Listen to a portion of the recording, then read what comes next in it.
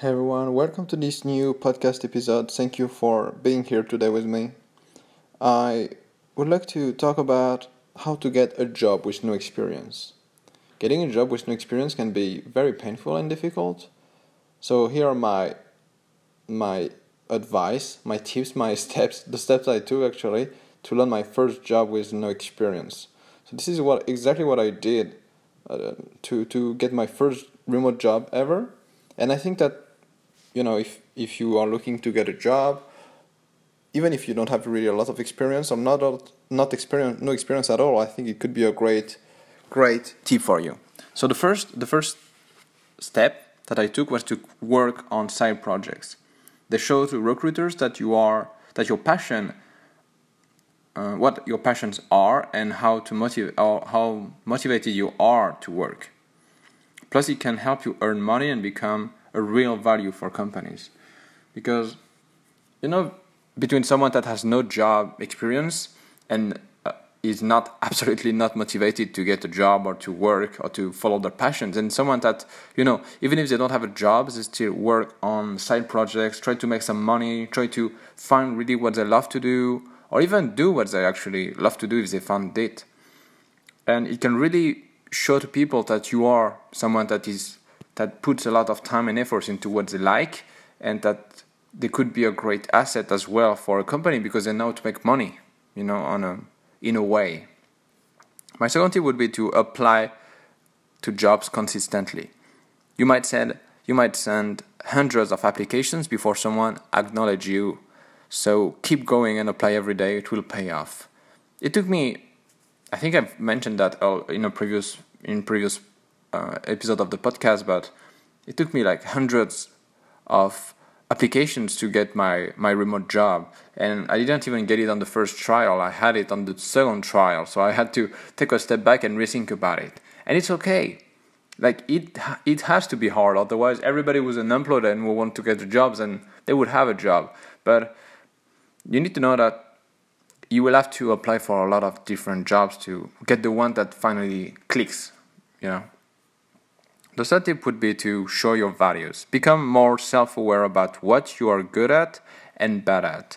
Tell recruiters what you can bring to the table. I think I will talk about it a little bit later in this episode, but you first need to know who you are, what your interests are, but not only interests, not only your passions, but also what you are very good at, because you can like something that you are not good at. Like you can like basketball, but if you are not physically fit to become a basketball player, then there is no chance that you will become one. I mean, at a professional level, right? So you need to show that you are self-aware, that you know what you are good at and bad at, but also say it in a way that will benefit them. Don't just talk about your life. They don't have hours to read about your biography, right?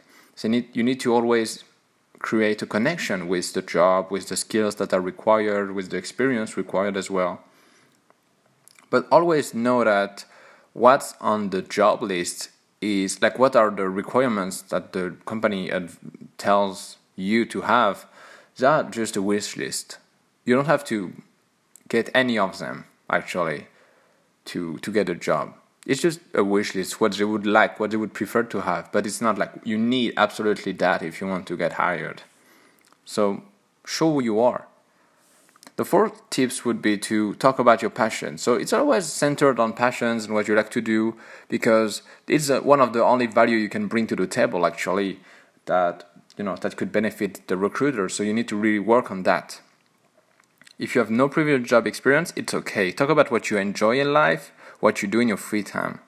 And as I said before, always link them to benefits, to benefit the company that will get to hiring, I wrote some notes, but I think it doesn't mean anything. Oh yeah, okay. To benefit the company the company will get by hiring you. So sorry about this little brain freeze here. But yeah, you need to always make a connection with who you are, what you like to do, and what the company can get from it. The fifth tip would be it's not personal. Don't feel offended if they don't want to move on with you. If nothing is about you, it's about your professional like your skills and your personality is just not what they are looking for right now, but you're still valuable in many ways. You don't have to. Sometimes it can be quite difficult, to always get those rejections emails over and over again that tells you like, sorry, but you're not the right fit. Thank you for your time, but you're not the right fit. You are not what we are looking for right now. And sometimes you can feel that it's personal, like, what am I doing wrong? Is it me that's not the right person at the end? But it's just that you are not what they're looking for, and that's all. It's not really about you at all. It's not about you at all. Actually, if it were about you, maybe they would hire you. But you need some skills as well. That's why it's so important to have a side project on the side that can really help you to get those skills.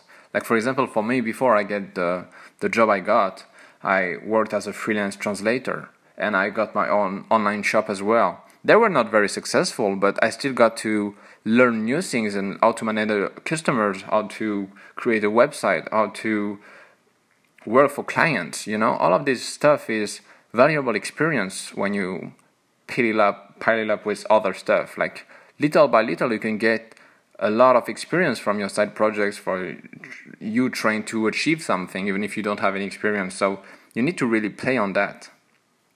And the final tip would be to ask them. Make sure to tell them that even if your profile isn't what they are looking for, you're still willing to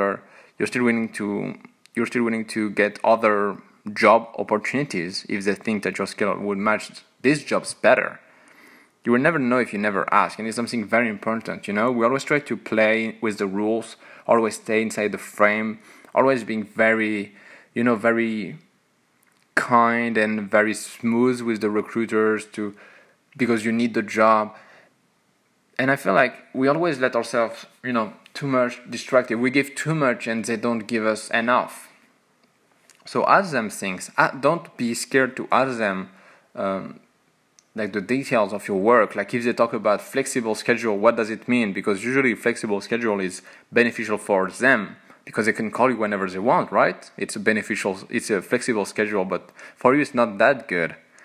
So you need to ask questions and don't be afraid to ask them, because otherwise when it will be too late. And I think usually we are too afraid. At least for me, I was too scared at the beginning to apply to jobs, and if I got the interview call, I would be like so happy. I would do whatever I could to get the job, even if it means that I would get lower salary, more hours to work. But it's not right. It's not fair. So make sure to ask questions. Ask the question that other people don't ask, and make sure that you are winning in this deal as well. It needs to be equal. It needs to be fair. It's not just about the company. It's about you as well. So make sure to ask questions. And yeah, that's on this last tip that I'm going to leave you for this episode. Thank you very much for the time you spent with me. It means a lot to me. And I see you for the next one. Bye.